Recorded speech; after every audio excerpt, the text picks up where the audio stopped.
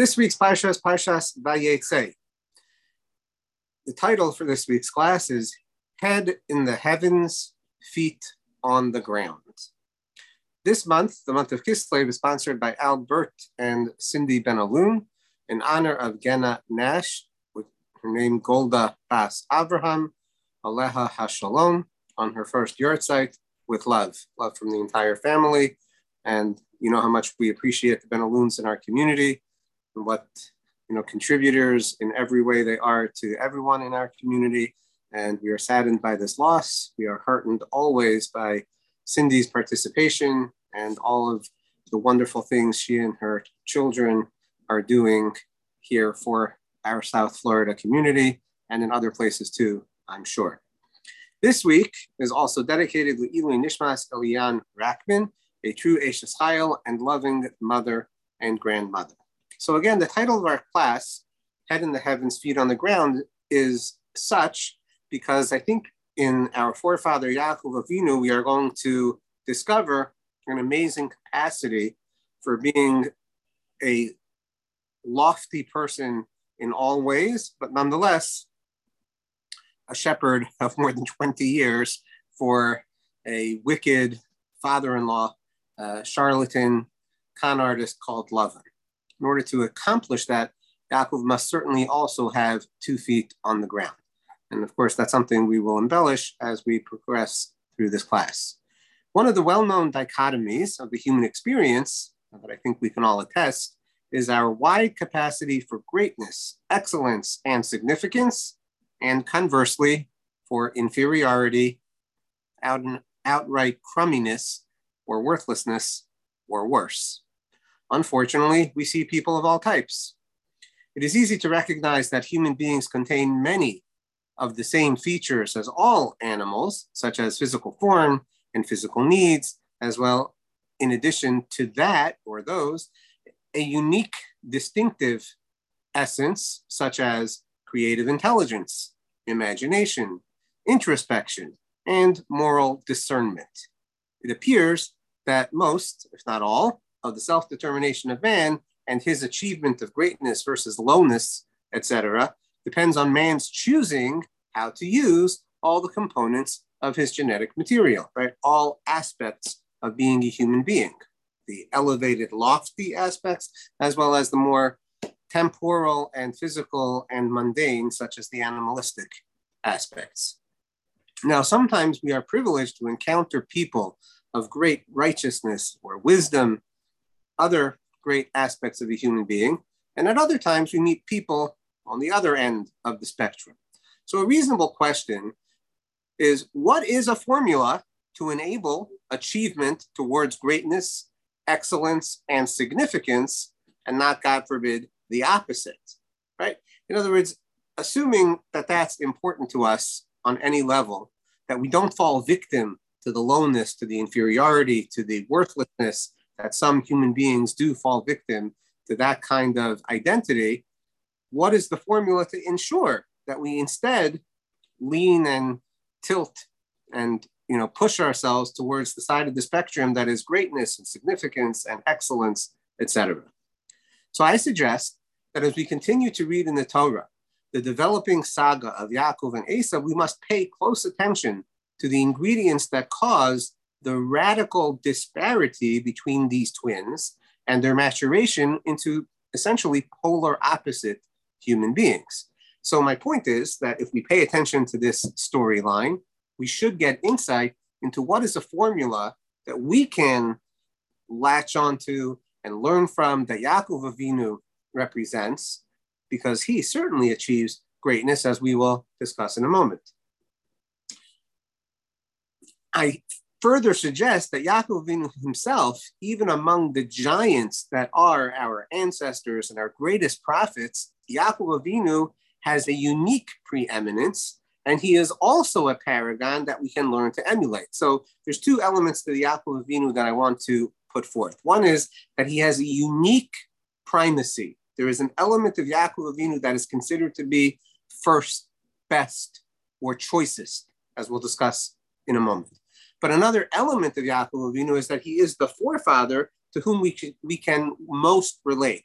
Right? Avraham Avinu is a paragon of earth-shattering proportions in his pioneering thinking, in his ability to change the world, and in his seeming almost, complete perfection as a human being. Whereas Yaakov Avinu, on the other hand, is a person of seeming struggles and turbulence in the many travails in his life. So in many ways, Yaakov Avinu is a more relatable person. So we're going to look towards Yaakov Avinu to learn from his example because of these two aspects. Number one is that he's considered to be preeminent and best. And number two, because we can relate to him and hopefully build a formula towards our own achievement of excellence and greatness. So here's 5 points on Yaakov Avinu's unique preeminence. Number one, Yaakov Avinu was titled by our rabbis as the choicest of the forefathers. You can look up Parshas Rabbah 76-1 for a reference there. And in many of the later commentaries, Yaakov was considered to be the Bechir or the Bachor Sheba Avos, which is the choicest of the forefathers. Okay, whatever reason that's true, I'm just pointing that out. That's a unique distinction of Yaakov Avinu. Number two, the angels recognize the face of Yaakov Avinu as the same face that's depicted on the throne of glory in heaven. So Hashem's throne has a depiction of a human being, and the angels identify that picture that's on the throne of HaKadosh Baruch Hu as the image of Yaakov Avinu. Right? That's a unique distinction of Yaakov Avinu. Number three, Yaakov Avinu birthed the 12 tribes, and because of that is considered to have a complete bed, quote unquote. What is a complete bed? He didn't have any Yishmael, he didn't have an Esav, he had the 12 tribes. That's number three. Number four, well, his name is something that we're all partial to, and by that I mean his earned name called Yisrael, which is the name of every single Jew that came after him. We are a Yisrael. And so therefore that became the essential name of our people. That must speak again to the primacy of Yaakov Avinu. And number four, the name Yisrael references that Yaakov Avinu battled and overcame many powerful people or forces or angels that opposed him. So Yaakov Avinu has this distinction of conquering these opposing forces. So these are all elements of the greatness of Yaakov Avinu. So for those of us that are interested in growing our greatness and significance, we ought to look deeply at what the Torah teaches us about the development of Yaakov Avinu and his upward trajectory as he became our premier forefather. I just want to make a disclaimer here. Avraham Avinu was unbelievable. Yitzchak Avinu was unbelievable, but they're a different type of unbelievable. Okay, we just have to, accept the fact that in some major way, Yaakov Avinu is considered the choicest. Okay, and obviously the 12 tribes are a major testimony to that greatness. So one of the mysteries trying to unravel, what is the greatness of Yaakov Avinu, is one of the mysteries of the origin story of Yaakov Avinu is that the details of his life in the Chumash are sparse indeed. Here are the facts of what we know of Yaakov Avinu prior to this week's Parsha. So if we look back in last week's Parsha, which is the first time Yaakov Avinu appears in the scene, here's basically a paragraph giving us the facts. We know that Rivka receives a prophecy that both of her yet to be born twins would become nations and kingdoms, and that the older would serve the younger.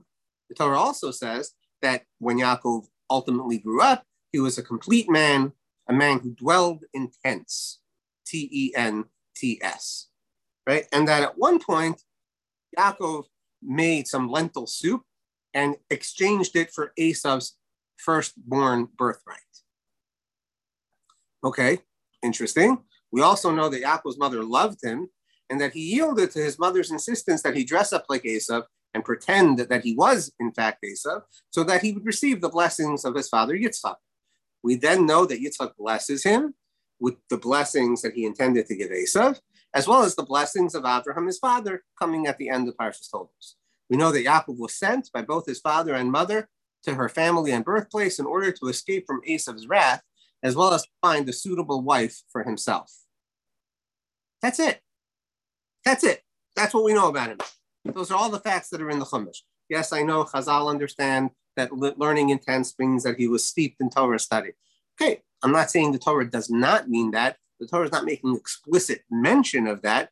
So we have to pay attention to what the Torah does make explicit mention and extract from that even the fact that he was a tremendous Talmid Chacham. Like, where exactly are we seeing that? And other aspects of what we would assume to be his greatness without the Torah actually physically stating so. So despite this scarcity of details regarding Yaakov and his own accomplishments and actions, we now find here in our Parshas Vayeitzei, spectacular, I mean spectacular commitments and promises from Hashem delivered to Yaakov in breathtaking fashion. I mean, that dream has been the subject of many artist renderings. Am I right? Looking at Mrs. Kanoff, right? It's a breathtaking dream. It's just unbelievable. A ladder, ground, heavens, angels, up and down, God standing over the ladder, plus everything that is said in Jerusalem on the Temple Mount, the place from which the world was founded, which we might talk about a little bit more. So the question is, what was the already achieved greatness and significance of Yaakov Avinu that merited these spectacular commitments and promises and vision from Hashem? Right? I just told you the paragraph. He made lentil soup and he bought the birthright. Okay, that's cool, I guess, right? He was intense. He was a man of perfection. I'm not trying to minimize that at all. Is that the therefore that he gets these, unbelievable promises and this vision? So how does Yaakov Avinu merit to deserve the copious blessings he receives in last week's Parsha? Forget about this week, right? Already last week, he's getting tremendous blessings several times. First, Yitzchak gives him the blessings which were originally intended for Esav. Then Yitzchak ratifies a second time, bestowing these blessings on Yaakov. Then he repeats to Esav in more detail Yaakov's blessings. And finally, Yitzchak concludes by clearly giving Yaakov the Abrahamic blessings. That's all in last week's Parsha. And then in this week's Parsha, you have the dream that we already described. So who is Yaakov Avinu? That's our fundamental question. This week's Parsha opens with an almost unbeatable mystical prophetic experience, as we've mentioned, because it also contains, the ladder, etc., plus additional blessings for Yaakov. And this time it's directly conferred by Hashem. It's not through Yitzchak, right? It's directly by Hashem. So here is the opening of the Parsha. Yaakov left Beersheba, set out for Haran. He came upon a place, stopped there for a night, but the sun had set. I just want to mention something interesting here because in case I don't mention it later, remind me, there's a midrash that says that when he came back, because he traveled to first to Haran, then he realized he had passed by the area where his father's daven, and he turned back, and we have the whole miracle that happened that the land traveled. He got there quickly. That's a whole discussion in the Rishonim, where his quick travel happened. But one of the midrashim, I think it's the Pirkei Rebbe Eliezer and others that say that when Yaakov Avinu came to the Temple Mount and he prayed there, the sun was in the middle of the day. And so Yaakov Avinu prayed and he's leaving. And Hashem says, no, you have to stay. And Yaakov Avinu says, he looks at his watch, he says, stay? It's the middle of the day. What am I going to do? Just hang out over here? So Hashem made the sun set. And that's why Yaakov Avinu stayed, and that's why he had a dream, and that's what the Medrash is actually meaning when it says that the sun had set early that day. We'll come back to that. Okay, so taking one of the stones of that place, he put it under his head and laid down in that place. He had a dream. A ladder was set on the ground, and its top, its head, reached to the sky, and angels of Hashem were going up and down on it. And Hashem was standing beside him, and he said, I am Hashem, the God of your father Abraham, and the God of Yitzchak. The ground on which you are lying, I will assign to you and to your offspring. There's even a midrash that Hashem folded the entire area of Eretz Yisrael under him in that moment, the ground upon which he is lying. Your descendants shall be as the dust of the earth. You shall spread out to the west and to the east, to the north and to the south. All the families of the earth shall bless themselves by you and your descendants. Remember, I am with you. It's Hashem talking. I am with you. Who wouldn't give that, right? We would like to wake up with that, right? I am with you. I will protect you wherever you go, and I will bring you back to this land. I will not leave you until I have done what I have promised you. Yaakov awoke from his sleep and said, surely Hashem is present in this place, and I did not know it. Shaken or afraid, he said, how awesome is this place? This is none other than the abode of Hashem, and this is the gateway to heaven. So this prophecy is not only magnificent, it is foundational for the Jewish people. It promises the land of Israel to the descendants of Yaakov. It speaks about the numerousness of his offspring. Hashem promises Yaakov physical security and protection, and it also sublimely depicts a gateway to the nexus of heaven and earth, called the gateway to heaven. So why is Yaakov Avinu chosen for all this, right? That's still our essential question. So perhaps we can unlock some of the mystery regarding the quiddity of Yaakov. I like that word, I saw it today. It's like basically another essential uniqueness, the quiddity, the essential uniqueness of Yaakov Avinu, by analyzing his own response to this vision presented to him by Hashem. In other words, let's look at what Yaakov's reaction is to this vision, and let's try to understand from that more about his mindset, more about who he is. So here's what the Torah describes as Yaakov Avinu's reaction. As we mentioned, he awoke from his sleep and he said, "Surely Hashem is present in this place, and I did not know it." And he was awed, and he said, "How awesome is this place? This is none other than the house of Hashem, and this is the gateway to heaven." Yaakov arose early in the morning. Yaakov took the stone that he had put under his head and set it up as a pillar and poured oil on the top of it.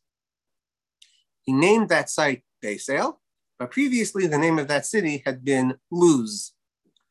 Now, everybody agrees that ultimately the place that he names, I shouldn't say everybody agrees, but it seems that everybody ultimately agrees that what he's really designating as the house of Hashem is what we call Jerusalem, the Temple Mount in specific. Yaakov then made a vow, a promise, right, a neder, saying, "If God remains with me, protecting me on this journey that I am making and giving me bread to eat and clothing to wear, and I return safe to my father's house, Hashem shall be my God. And this stone, which I have set up as a pillar, shall be God's house, and all that you give me, I will set aside a tithe for you." So just one very simple point that I want to make before we analyze, especially this idea that Yaakov Avinu is making a tithing to Hashem. I just want everybody to understand a very important, simple, necessary, understanding of this phraseology. It sounds like Yaakov Avinu is saying, "Hey, God, if you keep the promises that you made me, then you'll be my God." That's what it sounds like. And that's very problematic on every level. So a better way to understand that, and this is really Rashi and the Ramban, although they have some differences in their understanding, on this they certainly agree, that this is not an if-then that Yaakov Avinu is presenting. It's a when. When it comes true that I have returned in peace to my father's home, to this land of Israel, then I will set up this stone as a house of Hashem. So it's not if Hashem does, it's when it happens, that's what I will do, and that's a neder, that's a vow. Okay, everybody good? Okay, now, here are the components of Yaakov's vision, and then we're going to do the components of his response, then we're going to ask a few questions, and then we're going to dive in. So the components of Yaakov Avinu's vision are a ladder standing on the ground with its head in the heavens, angels traversing it up and down, assurances by Hashem that he will inherit Eretz Israel and that his progeny will proliferate in all directions, and that Hashem will protect him wherever he goes and also bring him back home. Hashem will not abandon him. Here are the components of Yaakov Avinu's response. He exclaims that he had not previously known that Hashem's presence was herein located. He was awed, and he declared that this place to be a house of Hashem and the gateway to heaven.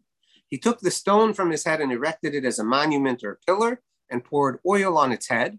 He called the name of this place Vayeitzei, house of Hashem. That's what Vayeitzei means.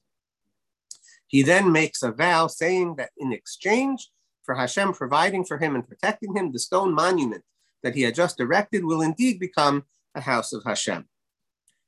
Okay, let's dive into our questions. Number one, why does Yaakov so heavily emphasize the concept of a house, as this is the house of Hashem?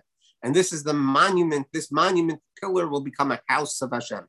What's a monument? What's a pillar? Which is really question number two. What in fact is the concept of a monument or a pillar? I know we say that things are monumental, but I'm having a hard time understanding what is a monument in the Torah. What does it mean to build this monument into a house of Hashem? Number three, why does Yaakov Avinu respond with a vow? Why not simply do whatever he thinks he's going to do, right? If his intention is that, okay, Hashem, when you, do this thing, I'm going to turn this into a house of Hashem. He doesn't need to declare it. He doesn't need to make it an obligation on himself. Why is he doing that? And finally, number 4 question is, how does the concept of tithing directly correlate to this sublime vision of Yaakov Avinu with its accompanying blessings and guarantees? What's the idea of a vow? How does that mesh specifically? I'm going to give 10%, or 20%, actually, the rabbis say, because he uses the word ma'aser twice here. So it's 2/10 that Yaakov Avinu is actually saying he's going to do. What? There's many things he could do. I'll study Torah for many hours a day. I'll do a lot of chesed for many hours a day. What's the idea of tithing? How does that directly correlate to this idea of Hashem protecting him, the promises, the vision, etc.? So I'd like to suggest a starting point concept as to the significance of a monument or a pillar. Now, I keep saying monument and pillar because it's really translated both ways, but also I think they have specific connotations, both of which are relevant. Okay? So here's my suggestion. The notion of taking an object and setting it up as a monument or pillar means that human intervention can take something ordinary, we're talking about a stone, right, and designate it with lasting significance and importance. Even more to the point is probably the notion that every physical object can be elevated to a higher purpose by human designation. So the idea of a monument or a pillar is you're designating an object as representing, symbolizing, and ultimately concretizing an important concept that elevates purpose. It elevates something to its higher purpose. So this idea is beautifully illustrated in the concept of a monument, especially that a human being has the capacity by his designation to define and elevate an object to a higher purpose and functioning. Also, when an object is intentionally set up to stand, it acquires the properties of a top and a bottom. Indeed, the top is called the head of the object, and the anointing the top, that's what it's called in the Torah, the anointing the top concretizes that designation. So that means if you picture, let's just take the average box, you set it up, right? Like, where's the top of the box? So if it has a specific purpose, it has a top. But basically, if you set it up, you're now saying this is the top, and this top is special because of what it represents. And what that means is you're giving something a standing, kind of literally, and you're also looking at it as though it has a top. You're pouring oil on top of it to say this is now its definition, which is exactly what we do when we anoint a human being. This is going to be related to Hanukkah concept, which is the concept of anointing. A chinuch is an anointing or a consecration, which is typically done by pouring oil on the head of a person. That's what it is. Why is that? Because what you're doing is you're quantifying that the purpose of this human being is represented by its top, by its head, and now it has a specific purpose and function. So the concept of a monument or a pillar is that this human being has the capacity by his designation to define and elevate an object to a higher purpose and function. One of the amazing points about this is that the fact that a human being is able to do this speaks to the purpose of the human being itself, which is to designate and to give higher purpose. A great example of this, of course, is when Hashem created first man. One of the first things that first man did was name everything in creation. He gave it a designated meaning and a purpose. It wasn't a matzeva per se, but what he did was designate a function and a purpose. And so this itself is a major enlightening point regarding the greatness of Yaakov Avinu. The lens through which Yaakov Avinu sees the universe is that of designation, of purpose, and higher functioning. Yaakov Avinu looks at the world not as what it is, but what it can become. That's how Yaakov Avinu looks at the world, and that's my personal definition of head in the clouds, where a person has a perspective that is literally heavenly as to the elevated purpose of things. You look at the universe as what is that thing's higher purpose? How can it elevate? How can it fulfill, become perfected, so to speak, to what it can become, what its potential really is. So it's this itself, this paradigm itself, that convinces Yaakov Avinu to accede to his mother's insistence that he step in line ahead of Esav to receive the blessings. From the outset, Yaakov is a man of completion, of perfection, a man of tense. These descriptions are those of a contemplative and introspective human being seeking elevation to the fulfillment of a purpose and to thereby achieve completion. In other words, he's a man that thinks about life. He's a man who thinks about what is meaningful. He's not just consumed by what happens in the world. He spends time contemplating and thinking. And that is the beginning of a person understanding that there's purpose and there's ways to elevate everything in the world. When Yaakov Avinu encounters his brother Esav as a man, meaning Esav is a man who can only think about his own hunger, his own desires, and who sees his brother Yaakov as a person who should provide for those needs, Yaakov understands that Esav does not view the world through the paradigm of elevation, purpose, and completion. That becomes crystal clear at that moment. Not that he didn't suspect it before. We assume that that's part of what it means that he's a man of the field. But that becomes absolutely verified when all Esav can do is, hey, man, pour me some of that soup down my throat. I need what I need now. But at this point, another greatness of Yaakov Avinu emerges. Yaakov Avinu knows that the birthright of being firstborn is a responsibility. Even though the firstborn responsibility are not Yaakov's to undertake, he nonetheless buys and acquires those responsibilities, I should say, because it is Yaakov Avinu's personal mission to elevate himself and, truthfully, wherever needed, anyone and anything to their higher purpose and completion. This is the concept of establishing a house of God in this world on the ground. A house is a place where a person gets developed to the fulfillment of their higher purpose and completion. It is a safe environment for both restoration and development. That's what happens in a house. It's a place of growing. It's a place where you raise children. It's the place where you develop yourself. A base medrash is a similar concept. It's a place it's a place of development, a place of thinking, a place of achieving a higher level of being a human being, meaning a higher level of the beingness of a human being.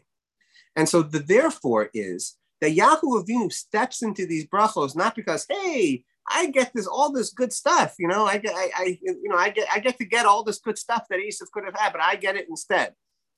Yaakov Avinu knows that that's not what a blessing is. A blessing is a major, major responsibility. And the responsibility is not Yaakov's, it's Esav's. Esav is the firstborn. But when Yaakov Avinu recognizes that Esav will not only not live up to that responsibility, but he actually scorns that responsibility, Yaakov Avinu gets that understanding that that's really the way Esav sees the firstborn rights. What do I need this firstborn? I'm going to die anyways. And the Torah actually, testifies that Esav denigrates the firstborn rights. Yaakov Avinu steps into it, not because it's easy street, but because it's a responsibility that must be done. Because ultimately the responsibility of the firstborn rights and the blessings that will eventually, potentially come along with that is a major undertaking. It is something for which Yaakov Avinu has to work endlessly hard for his whole life. But that's another feature of Yaakov Avinu, his willingness to work endlessly. We're going to talk about that in a couple of moments. So therefore, the concept of taking the monument and saying that the monument that I hereby designate as a symbol of the fact that this world is a place where Hashem expects development in the context of Hashem. That means to be able to access the house of Hashem, to be able to be developed into a higher level human being because of a relationship with Hashem. That's what Yaakov Avinu is saying is the place of his vision. Because Yaakov Avinu is saying that Hashem, when Hashem works with Yaakov Avinu in the next, what turns out to be 22 years, 20 plus years for sure, 21 and a half, 20, it depends how you calculate what happens at the end, when exactly Vayeitzei happens, when he comes back. But if over these next 20 plus years, Hashem actually is with Yaakov Avinu so that Yaakov Avinu can achieve what it means to be responsible for the firstborn rights, which he took from Esav, bought from Esav, for the blessings, which he took instead of Esav. So then Yaakov Avinu knows that ultimately what is happening is that a house of Hashem is getting established here. That means a place in this world where a person can truly elevate themselves to their higher purpose and ultimately elevate others to their higher purpose as well. And then it will become a fix that this place is the place not only of the house of Hashem, but it is truly the gateway to heaven. Because when we have this kind of lofty view of the world, we are then able to really be practical about how to help everything that is here on planet Earth, that is mundane, that has 2 feet on the ground, and that requires intense labor, even dealing with evil people. Then we're able to do all of that for the specific purpose of raising it to fulfill its purpose and to bring it to its completion. This is why Yaakov Avinu so heavily emphasizes the concept of a house, as in this is the house of Hashem, and that this monument pillar will be, in fact, become a house of Hashem, right? It means that this is in a place where we're going to always access raising things to their higher purpose and functioning, which ultimately brings it to its completion and purpose. So why does Yaakov Avinu respond with a vow? And this is very, very, very important. This is a major concept.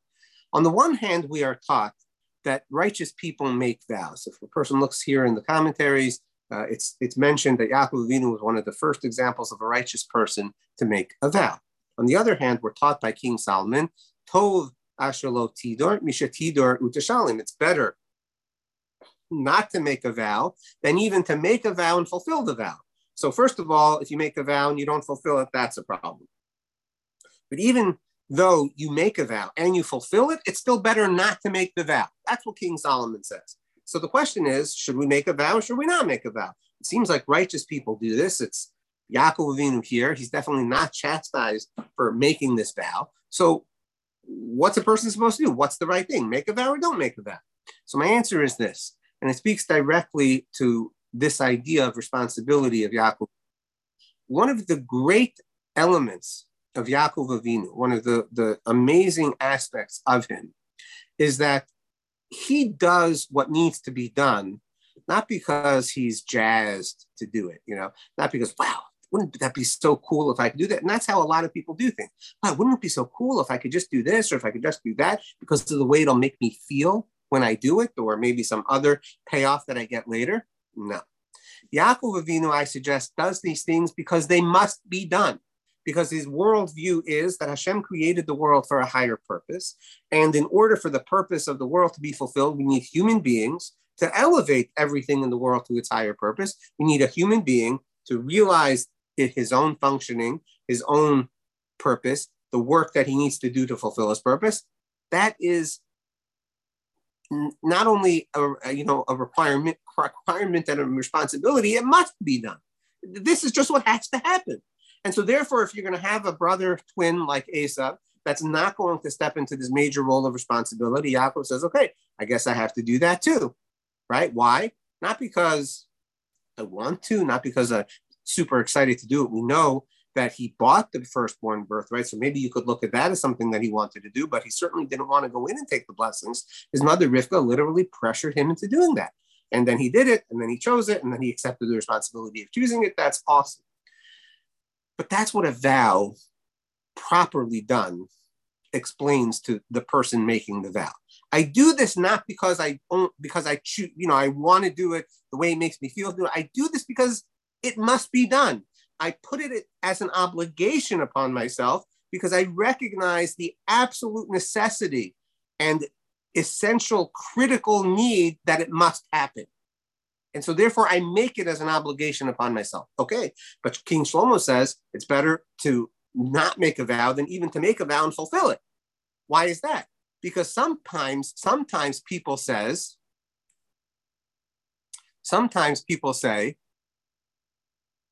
that we'll talk about that later. Sorry. Sometimes people say that, I don't really want to do it, but if I force myself into doing it, I have to do it, then I'll do it. So sometimes people make a vow as a way of forcing themselves to do what they don't really want to do, but they know they should. But they don't have a real undertaking of commitment and responsibility to do it. The way that they force themselves to do it is because they're going to be penalized if they break their vow. That's not a good way to make a vow. That's my suggestion. But if you make a vow because you understand it must be done and you're really ready to undertake that commitment, it accomplishes two major things. One is that it speaks to you to tell you what the real responsibility is. And two is that it does also make it clear and obvious to the people that are around you that you must actually be able to undertake commitments with, so to speak, a penalty. In other words, it's important that people around you learn by example. A great, corollary to this, Joseph Rackman pointed out to me today, is, there are people that make anonymous donations, and that's wonderful. An anonymous donation is a wonderful thing. And it's even questionable, why is it ever okay to, so to speak, aggrandize oneself by making a public donation, right? But the real answer is because people have to know that giving is a responsibility on everyone. And there are people that are willing to put themselves out there and say, you know what, I live up to the responsibility of giving. That's a responsibility. And that's something that I have to live up to. And it's important that other people know that I live up to that so people understand the need of the responsibility of giving. That's a very credible, important thing that needs to get done. So we actually need people to publicly announce this is what I'm giving so that other people understand that taking on a commitment like that is really important. That's why Yaakov Avinu says, V'chol asher titen li aser aserenu lach. The corollary of understanding that Hashem will protect me, that Hashem will work with me, that Hashem will bring me back to Eretz Yisrael, that Hashem will give me Eretz Yisrael, that Hashem will increase my progeny, is that I'm in a 100% committed work relationship with HaKadosh Baruch Hu, and I proclaim that. It is my responsibility. It is my ongoing responsibility. I proclaim that my responsibility in my work relationship with Hashem is to give 10 or 20%. It's an obligation on me. That's what Yaakov Avinu is saying. He's going to build this place as the house of Hashem. That means this place is going to forever be known as a reality of we live in a relationship with Hashem. We have an obligation to elevate the world, to develop everything to its higher purpose. If I do it myself or I do it, for other people, etc., meaning I do what other people won't do for themselves, it must get done. That's a 100% obligation. And Yaakov Avinu was saying that is a consequence of being created in this world and having a relationship with Hashem. The second step is that part of my responsibility is not only to elevate everything around me, but is to designate publicly that I give 10 or 20% because I have an ongoing work relationship with the Kadosh Baruch Hu where we're working together to elevate the creation. And part of the way that I do that is by giving generously the 10 or 20%. Okay. So one other, I want to finish with this one other major point that really speaks to the greatness of Yaakov Avinu, that is the paradigm of seeing the world through the lens of everything has to achieve its purpose, and that I have a real responsibility to help myself, to help others when they don't help themselves, to achieve that higher level of responsibility and purpose. Just think of it this way, and I say it's a major feature of Yaakov Avinu. We know that Yitzchak gives blessings to Yaakov and Esau. When Yitzchak gives the blessings, he doesn't really quantify who is Yaakov Avinu, who is Yitzchak Avinu. He doesn't really look at their unique purpose. He gives them the blessings, which are these wonderful things of the dew of the heavens and the richness of the earth and all the good things that he gives them. A blessing that comes from Yitzchak is not a blessing of quantifying the human being that he's talking to. It's a bestowing of specific energies or good things, whether they be material or spiritual. Great. I suggest that that's the way even Avraham Avinu perhaps gave blessings, although, exactly what Avram's blessings were, we'll talk about a different time, but certainly Avraham Avinu got blessings from Hashem. But what we see about the Yaakov Avinu bracha is that Yaakov Avinu is defining each and every one of his children as he's giving them a bracha. He's saying, Reuven, these are your qualities, and you messed up big time, right? Shimon, these are your qualities. Levi, these are your qualities. You also messed up. But you have to know what your qualities are. Yehuda, these are your qualities, and maybe they be expanded in the ways that Yaakov Avinu, explains. And the same is true for all the tribes, because Yaakov Avinu's look of the world is understanding what everything is and what its ultimate purpose can be and should be. That is a tremendous strength of Yaakov Avinu. And because of that, he gives those specific types of blessings. And because of that, he's really able to unify his children. Ultimately, he has to leave a lot up to Yosef and to the brothers, subject to another time, but he's able to help everyone ascertain their best functioning and purpose, and that is how unity happens. So when you read the Midrash about the 12 stones that he lay on became unified, or other elements of Yaakov Avinu and the way that he's able to unify things, I suggest that it's built on a very 2 feet on the ground type of mentality and intelligence. I understand what something is. I understand what it can be. I try to help it to become that thing. And as long as everything is in line with what it's supposed to be, there will definitely be unity, because everything ultimately is meant by Hashem to work with each other, to help each other, to synergize, and to help the whole world by collectively unifying their strengths and their qualities and producing what they can. So that's a greatness feature of Yaakov Avinu. So the answer to our question of who is Yaakov Avinu is a person who looks at the world for the purpose and the elevation that it can be, and understands that that's absolutely a 100% responsibility to bring that about. And if others are not living up to their responsibility to bring it about, then I have to step into that role to try to either take that responsibility or help them to take that responsibility. That's the role of Yaakov Avinu. Now, there's a lot more in the story, but just to conclude, what you see is he takes the responsibilities of Esav. He has this dream from Hashem, and suddenly he sees a bunch of shepherds in the field not living up to their responsibility. Say, hey, what are you guys doing? The sheep need to be watered.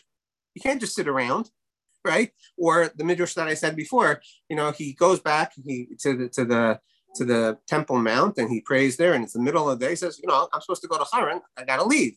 Hashem says, excuse me, you got to stay here. He said, what do you mean? the day is long. I got to go do my work. What does he do? Hashem makes the sun set, so Yaakov has to stay. But Yaakov is a person who uses every second, every opportunity to bring things to its ultimate purpose. And just, really as a final thought, it's amazing to me. I don't know how about all of you, but I was thinking, let's say I had that dream, right, that Yaakov Avinu had. I'll protect you wherever you go. You're going to come back here. And then you have to deal with a guy like Lavan. What are you're going to say, Lavan, get out of here, Lavan, you don't know who you're dealing with. God is with me. I don't have to deal with you. I'm taking Rachel and I'm leaving. That's not the way Yaakov Avinu deals with reality, because he understands the goal of reality is not that Hashem should solve it for him, but that he has to figure out with 2 feet on the ground how to make things work with people's choices. That's his job. It's not to say, listen, Hashem is just going to, railroad you because Hashem is with me. No, I have to deal with you. I have to deal with Rachel. I have to deal with Leah. I have to deal with everybody and what they think should happen. I have to persevere through all of that and understand that somehow in this whole process, I'm going to help everybody find their elevated purpose and completion. Okay, any questions or comments? I know we have some from Rabbi Yechiel. You want to start with that, Rabbi Yechiel, or you want to go later? Well, no. I just pointing out that it's a machlokus tanoim, whether it's better not to swear at all. I just wanted to point out. But I had a more important point. Based on what you're saying, maybe this is a general question, but assuming that there's a descending order, why wouldn't it have been like an Esav first, then a Yishmael second, and then Yaakov third? In other words, it's very strange. You start, okay, you get part of the chaff away. Yishmael's not so great, but Esav's really, really bad. and then you go to Yaakov, you switch to Yaakov, and everything's excellent. That seems a bit odd, no? No, for sure. Prima facie, you're 100% right. Right. It would seem to be that Esav doesn't belong where he is. But I really understand that Esav is the aberration, because Esav should have really been part of the Toledos of Yitzchak, and that would have been it. The problem is that Esav is choosing to opt out of his birthright and who he should be. But had Esav chosen properly, he would be the best complement for Yaakov, and we would have had a much better outcome as a Jewish people. He really should have been. Yes, but now you're saying something very wonderful. You're pointing out that if you don't choose to be the wonderful one, you could actually go to the dark side completely. 100%. And it's not only that. That's how powerful free choice is. Right. That's how powerful free choice is. But it's not only that. He's given so many opportunities. Because if Esav somehow, after selling the birthright, somehow overcomes that mistake, he's probably getting the brachos still. Yitzchak's still planning to give him the brachos. And on top of that, if, he loses the brachos, okay, fine. If he doesn't decide to kill Yaakov, he somehow works it out with Yaakov, he probably ends up marrying Leah, and Yaakov probably ends up marrying Rachel. And but then, now, again, you led another thing. You see how he was trying a bit, but he never accomplishes it. He marries Yishmael's daughter. Yeah, and Rashi says on that, Hosif Risha al Rishaso. Yeah, it came out like that. Yeah, but what I'm saying, but the first Risha is that he should not, this is the way really you have to say in Rashi, and the Ramban certainly says it, he should not have married the daughter of Yishmael, because Yishmael is out. Yeah, apparently. But again, a Parshas shot would be the other way around. Simple shot would mean he's trying, but he's messing up big time because he doesn't get rid of the other wives. No, but that's not Risha al Rishaso. That's the problem. Okay, could be it's only Rishal Rishaso because he didn't get rid of it, because he says he didn't get rid of the first wives. That's the Rishal. What's the two Rishayos stuff? No, it's only becoming a Rishal Rishaso because she's adding. If you add to the bad, then the good. How is it adding bad by not divorcing them? He's already married. I'm just being at a point that you could say that there's the bad and you're adding it because it says. Because Rashi doesn't say, Rashi says it's richly also because he's not getting rid of the first ones, which means the first ones are going to influence the second one. But if he would have gotten rid of the first one. I think there's another chapter. I'm saying, anyways, the Ramban learns that way. But even aside from that, I'm saying, even after all that, he should have married Dinah. I'm just saying it could have been possible. You see from Chazal for sure that would have been possible. I'm saying any opportunities of Yaakov, of Esav, don't end until, the Esav halach l'darko se'ira. That's where it ends. Seems.